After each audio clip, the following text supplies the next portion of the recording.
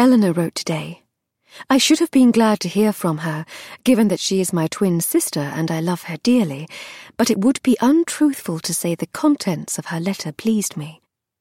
Her new husband, Lord Ashington, has been called away on business, and she's asked me to come to London to keep her company during the last 2 months of her confinement. Can you imagine? Me, in London? My family says I must get my nose out of my books and begin to live in the world around me. It is true I've never been further afield than a day trip from home, and that I have never slept a night outside my own bed. But why would I ever want to leave when I have my books to keep me company? And a trip to London is not without its perils. I could very well end up like one of the characters in my beloved stories, snubbed by the popular crowd, whispered about behind lace fans, or worse, led astray by a handsome villain and then abandoned to my fate. Yet how could I not go? Eleanor is my sister, and she needs me. So I shall put on a brave face, pack a trunk, smile if I must, but I can't help but wonder, which worries me more? The many things that could happen in London, or the thought of seeing Eleanor with her handsome new husband and her shining, lovely life, and everything I am afraid of wanting. Chapter 1. London, May the 29th, 1858. The smell should have been worse. She'd expected something foul, air made surly by the summer heat. Just last week, she'd read about the Thames, that great, roiling river that carried with it the filth of the entire city and choked its inhabitants to tears.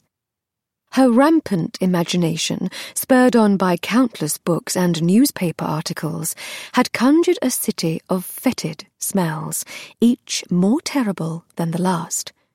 But as Miss Mary Channing opened her bedroom window and breathed in her first London morning, her nose filled with nothing more offensive than the fragrance of flowers. Disconcerted, she peeked out over the sill. Dawn was just breaking over the back of Grosvenor Square.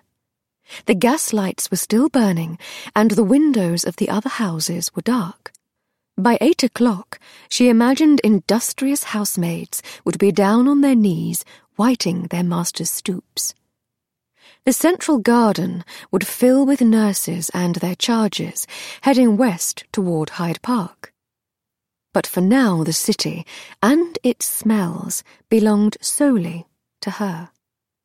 She breathed in again. Was she dreaming? Imagining things as she was often wont to do. She was well over 200 miles from home, but it smelled very much like her family's ornamental garden in Yorkshire. She didn't remember seeing a garden last night, but then she had arrived quite late, the gaslight shadows obscuring all but the front steps. She'd been too weary to think, so sickened by the ceaseless motion of the train that she'd not even been able to read a book, much less ponder the underpinnings of the air she breathed. She supposed she might have missed a garden. Good heavens, she probably would have missed a funeral parade, complete with an 8-horse coach and a brass band.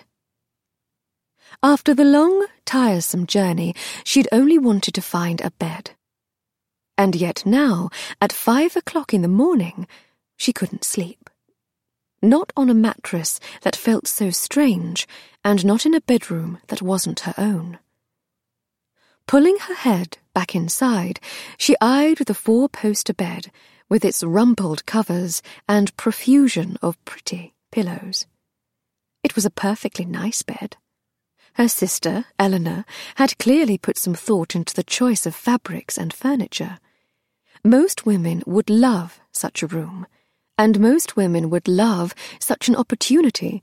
2 whole months in London, with shops and shows and distractions of every flavour at their fingertips.